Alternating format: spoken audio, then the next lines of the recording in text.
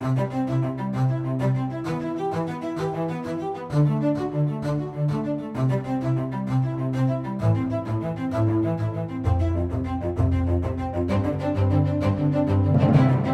to LifeBeat. This year we're changing the format of LifeBeat a little bit. We're going to have some additional people joining in, so it's not just me talking at you.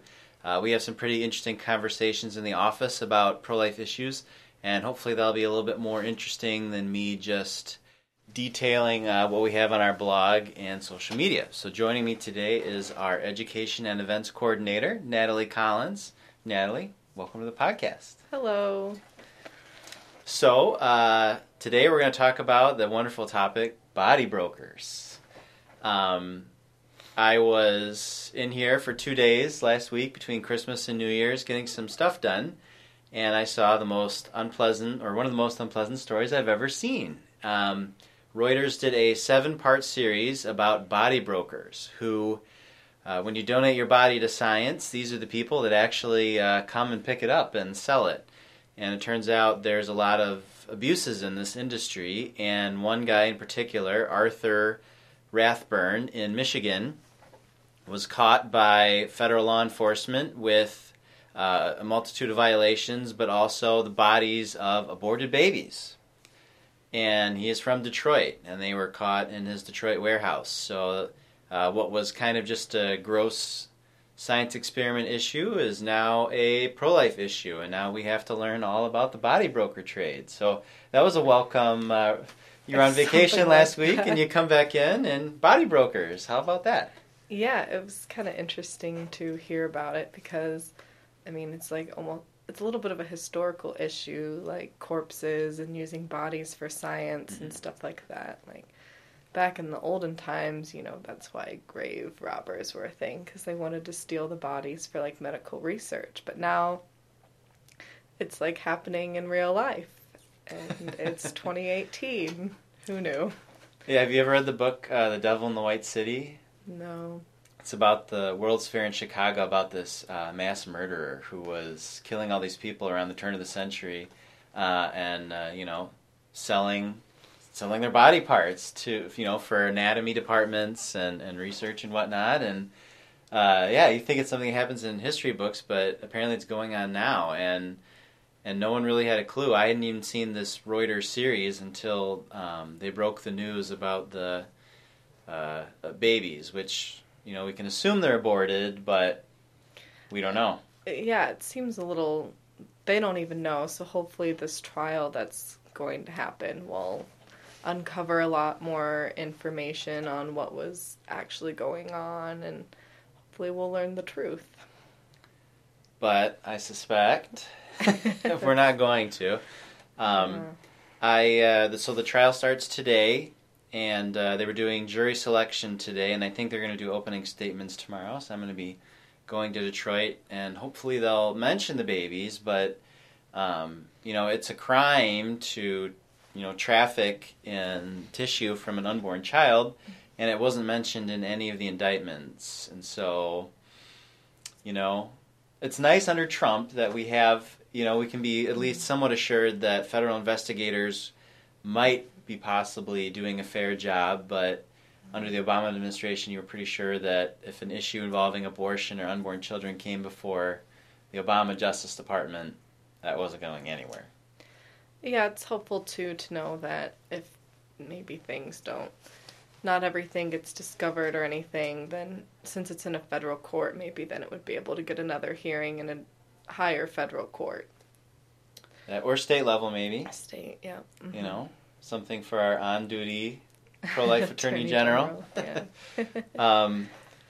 Yeah. So one of the things that struck me about the series the most, and I don't know, did you read any of the Reuters series or just the information that we had on it? I read the Reuters article, and I read there was like an older one from like October, and then there was like another one that I read. And it was just kind of interesting, because they kind of detailed specifically about how Michigan is one of the very few states that we don't have any sort of requirement for people or like the medical industry, whoever keeps tabs on medical industry things, we don't have any sort of law that it's required for them to tour them and make sure that they're like ethically sound, which is kind of interesting. I guess only 10 states in the United States have actual strict laws about it, but Michigan's one of the one that we have no laws about it. So that was a little concerning. I didn't know if that was something that maybe we could introduce legislation in Michigan to make these facilities have to get toured and be held to like certain safety standards. Yeah, it's a little hard because it's not directly a pro-life issue, but this is all happening right in the middle of the baby parts scandal with Planned Parenthood heating back up again. They're under federal investigation. It was announced 3 times. There were 3 separate announcements in December, all dealing with, and there have been more, dealing with trafficking in fetal tissue. And so it'll be interesting to see if there's the pro-life movement, if we have changes that need to happen, and if there's changes overall. Because, I was reading the series, and it was almost a perfect parallel, as we put in the blog, to the abortion issue and the Planned Parenthood investigation. Regulators, the laws aren't sufficient, the regulators aren't paying attention. When people are held accountable, there's still things slipping through the cracks. Yeah, I think it shows that too. I mean, obviously it's not good Planned Parenthood is doing these things, and that's awful. But it kind of opens like another door of like, is this something that everyone in the abortion industry is doing? Like, maybe it's not just Planned Parenthood. Maybe it's something that everyone's been doing. We just didn't know, which is even more scary, I think. Yeah, I had someone immediately ask me after this body broker story was at Chellian's Clinics. Renee Chellian in Northland Family Planning. She's, I think, the biggest abortion chain in the state, owns a couple, and she was the one joking about having so many bodies of unborn babies, she was going to drive up north and light them on fire. Yeah. And so, you wonder, where do you get those babies? One of the things that struck me about the story, you didn't read the one about Disney, did you? No, I didn't read that. You didn't have the heart? No. So my family was vacationing in Disney as I'm reading this, that apparently, so these medical conferences are at Disney and other resorts and major hotels, and as part of these medical conferences, for whatever reason, they routinely love to have cadaver labs in the conferences. And sure enough, the body broker industry is selling them these cadavers, and they're doing it right in the hotel ballroom. So on Saturday night, on Friday night, you have the medical convention and a cadaver lab, and on Saturday, you have a wedding. Yikes. In the same room. And the picture in the Reuters story was like that stereotypical hotel lobby with the carpet that looks all geometric patterns and the drab walls, and there's just this little sheet of plastic and these gurneys with bodies on them.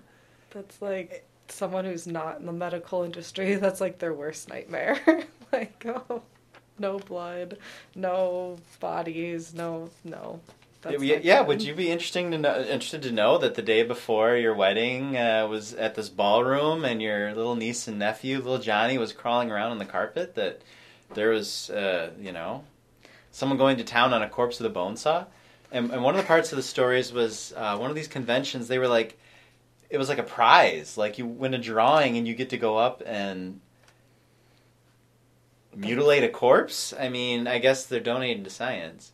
How many people, so when you thought, so if I said, were you going to donate your body to science, what would be the stereotypical, like, thing that's happening once that happens and you die? I think I would think of, like, they're going to get to be, like, my mom's a nurse, so, like, she always talks about how when she was in nursing school, they would, like, use the cadavers to, like, practice drawing blood on, or various other things, or, you're going to donate your eyes to science. So, like, if you had a weird eye disease, they could study it and maybe find out why you went blind, like, something like that.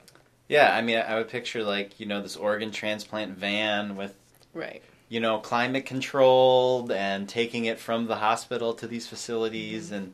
and all very regulated and simple, but No. no. And I don't know if I should repeat all the stuff I read in that series. One kind of tame one, but so one of these body brokers was in like a residential area, and the neighbor was apparently complained, and so the authorities showed up, and this guy had a corpse just out in the light of day. He was just hosing him off with a garden hose. That's too casual.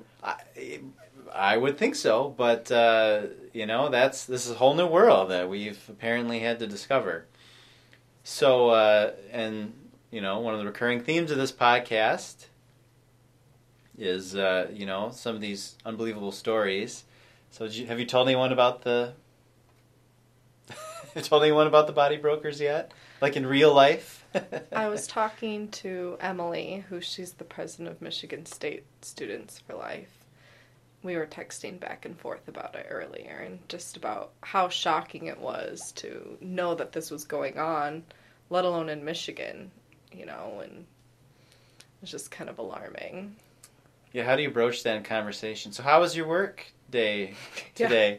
Oh, I read about dead bodies and dismembering dead bodies and... Yeah, sometimes it's hard to have those conversations with people if they don't understand or know, and sometimes it calls for some maybe critiques from people, and they tell you you're trying to like spread lies or tell them false truths, but all this is reality, it's actually going on, and I think that sometimes people just don't want to hear it, and that's scary.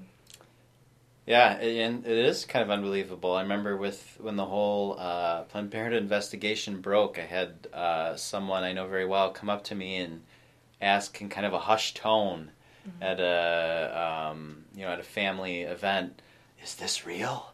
Yeah. Did this really happen?" Yeah. And oh, by the way, yeah, here's 1, 2, 3, 4, 5 more crazy stories, just from this week. Yeah, I mean, I had one of my friends in particular, he told me he couldn't be friends with me anymore because I believed those David Delighted videos. I thought that they were true. Yeah. He cut you off. Yep, he told me that they were false and that they'd been debunked and that I was the crazy one for thinking that those were real. Yep. Well, my thing with that is Planned Parenthood does such a good job of convincing their supporters of things that just aren't really true. Particularly, and how they did that, which is kind of interesting because I'm reading, we follow political news in general here, and all this stuff about Fusion GPS and the Steele dossier and all this stuff involving the Trump-Russia investigation, and that's the same company that Planned Parenthood used to review these tapes, and it gets repeated that it's been debunked, and people just take their word for it, which it was kind of nice with this body broker story that it was actually a mainstream media outlet doing this investigation and doing some pseudo undercover work. Mm-hmm. Yeah, it's not something that some of these places are willing to report on, because I think a lot of them are worried about some of the backlash that they'll get from their viewers or maybe people on their board or something. I think it's alarming to people, if that makes sense. Yeah, we'll see if Reuters stays up on the story. I actually looked back, and this Rathburn guy in Detroit, some media actually have reported on some of the things that happened, but just never. It didn't make statewide news really, and didn't really cross our radars until those babies were found. Because WXYZ posted an article, right? Was it them? They did. I saw I think it was either the Detroit News or the Free Press ran a story years ago about the raid. Oh, yeah. So there's been some coverage there, but... Because the raid was in 2013, right? Yeah, so apparently this investigation is going a long time. It's 5 years. Yeah, hopefully it's not a long trial. Speculation is it could only take a couple of weeks, so we'll know by then, and then one thing I was going to say earlier, one thing I did say earlier, state charges, because in Michigan we changed our law. It was almost exactly a year before the story broke. We updated our law based on the Planned Parenthood investigation to kind of close off a loophole. But even before that, in Michigan, it was still illegal to have unborn children, the body parts. You have to have clear, explicit consent from the mother, and it says it has to be written. So there ought to be... I'm not a legal expert. I'm not a lawyer, which you're not yet either. Not yet. Heading to law school this summer, but there's got to be something there if he had the body without documentation, I would think. Yeah, so there would have to be some sort of documentation somewhere. The other thing I did think was interesting reading the articles is it talked about how in Michigan it's legal, you can sell body parts from corpses, but selling tissue from fetuses is illegal. So I didn't know how convoluted that could get. And what that meant laid out in law. I didn't know what the difference could be, right? Right. Well, I mean, the reason it is that way is because everyone dies, but right. Murder is not legal in the state of Michigan, whereas with the unborn child, unfortunately, you can kill them, and so there's a perverse incentive there in terms of research, and so that's why we, way back in the 70s, moved to outlaw that. So that's why there's that kind of strange distinction. But with the way this industry is, you wonder if there's going to be some kind of broader move to, because I think the idea when you donate your body to science, it almost implies, well, you're donating. It almost implies a kind of donation, and I don't think most people would ever think that they're going to sell their body and then it's going to be chopped up and sold off part by part. Yeah, I guess too, maybe just being devil's advocate is, but what is, could they twist that and use the selling of body parts from corpses? Is that something that's probably something his defense team would argue, right? That's a definition that they would fall under. Or is that getting too complicated? Well, I don't know. Well, he was charged with fraud. Mm-hmm. Looking at some of the details of his case, he did some wacky things like drive back over the federal border with Canada with severed human heads in his car. Yeah, there was 9, and, right? I've lost... I think there was 9. It's not a fact I try to remember. Yeah. Oh, so I don't know if I don't know what they'll try to argue. Maybe he'll plead guilty, but I imagine if it's going to trial. Yeah, that's right. He would have already had to plead. He would. Well, he did plead not guilty. I remember that. Yeah, so that's why it's going to trial then. So. Yeah, who knows? I mean, that's one of those trials where it's who knows what sort of details. Oh, wouldn't you know it? I didn't turn my cell phone off. Oh. First time I have one of these, this nice group mic that can get everyone in the cell phone. You got to get the smartwatch. Smartwatch? Yes. Oh, there you go. Talks to you all the time. Well, anything else you wanted to talk about? I wanted to mention, we just got the latest Planned Parenthood annual report. No big changes in their services, but they're becoming so political. Yeah. Oh, I forget what the one article said, but their prenatal services were way down, which, not surprising, but... Yeah, and it's interesting, in their annual report, some of the things they count as clients, and some of the things they count as services. So, if they're counting it as a service, the actual number of people who use this service is way down. It's funny how they fudge their numbers, but... Got to keep that 3%. Got to keep the 3%. But their abortions were down a little bit. A couple thousand out of 320,000. I think it was down 8,000. It's just a small drop, but... a small drop, but then like the national drop has, I feel like, been going down more significantly. So like their share of the pie is growing. Yeah. So there's an interesting fact in December that Planned Parenthood owns 49% of the abortion facilities. Yeah. Operation Rescue tracked all the information down. So they run half of the abortion facilities, and they do about a third of the abortions. And so you kind of wonder at what point are they going to, you talk about like a business and profit, are they going to hit peak market share? And I know there's some kind of simmering you don't hear about in public a lot, but a lot of those indie, abortion chains and abortion facilities really don't like Planned Parenthood.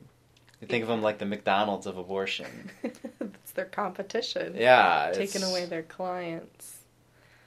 Yeah. And then there was that other article. Kristen had shared it about the 90-second abortion. Have you seen that? I haven't seen that article. Oh my gosh. There's this new tool or something that they can use that'll give you a 90-second abortion. And there was this whole article about it, and it was really disturbing to read. And it really freaked me out because it said that it was almost 100% effective. And then it went on to say that this is just such a medical breakthrough that we're going to be able to push this. It's like a device that they use to do the abortion instead of a pill. Oh, well, I'll put you on the spot here. Have you ever seen a first trimester abortion performed, in total? Unfortunately. I mean, because those doctors move ridiculously fast already, but, for them, the quicker they can do it, the more volume they can... Yeah, and then they said that with this specific procedure that it would... it only has a 10-minute recovery time or something crazy like that. I'll have to look into that. Have to read the article. It was very concerning. Yeah, they sell RU46 abortions as an easy solution, but I've known people who have had RU46 abortions, very sadly, and it's not a 10-minute recovery. It's not a 10-day recovery. It's terrible, and they're at home and suffering, and that's why some people speculate, abortion pill is a great advance for the abortion industry. It's going to make it much more widespread, but with a surgical abortion, you can at least pretend what's going on is not real, but with an RU46 abortion, it's a lot harder to do that. Yeah, very sad. Lots of sad topics.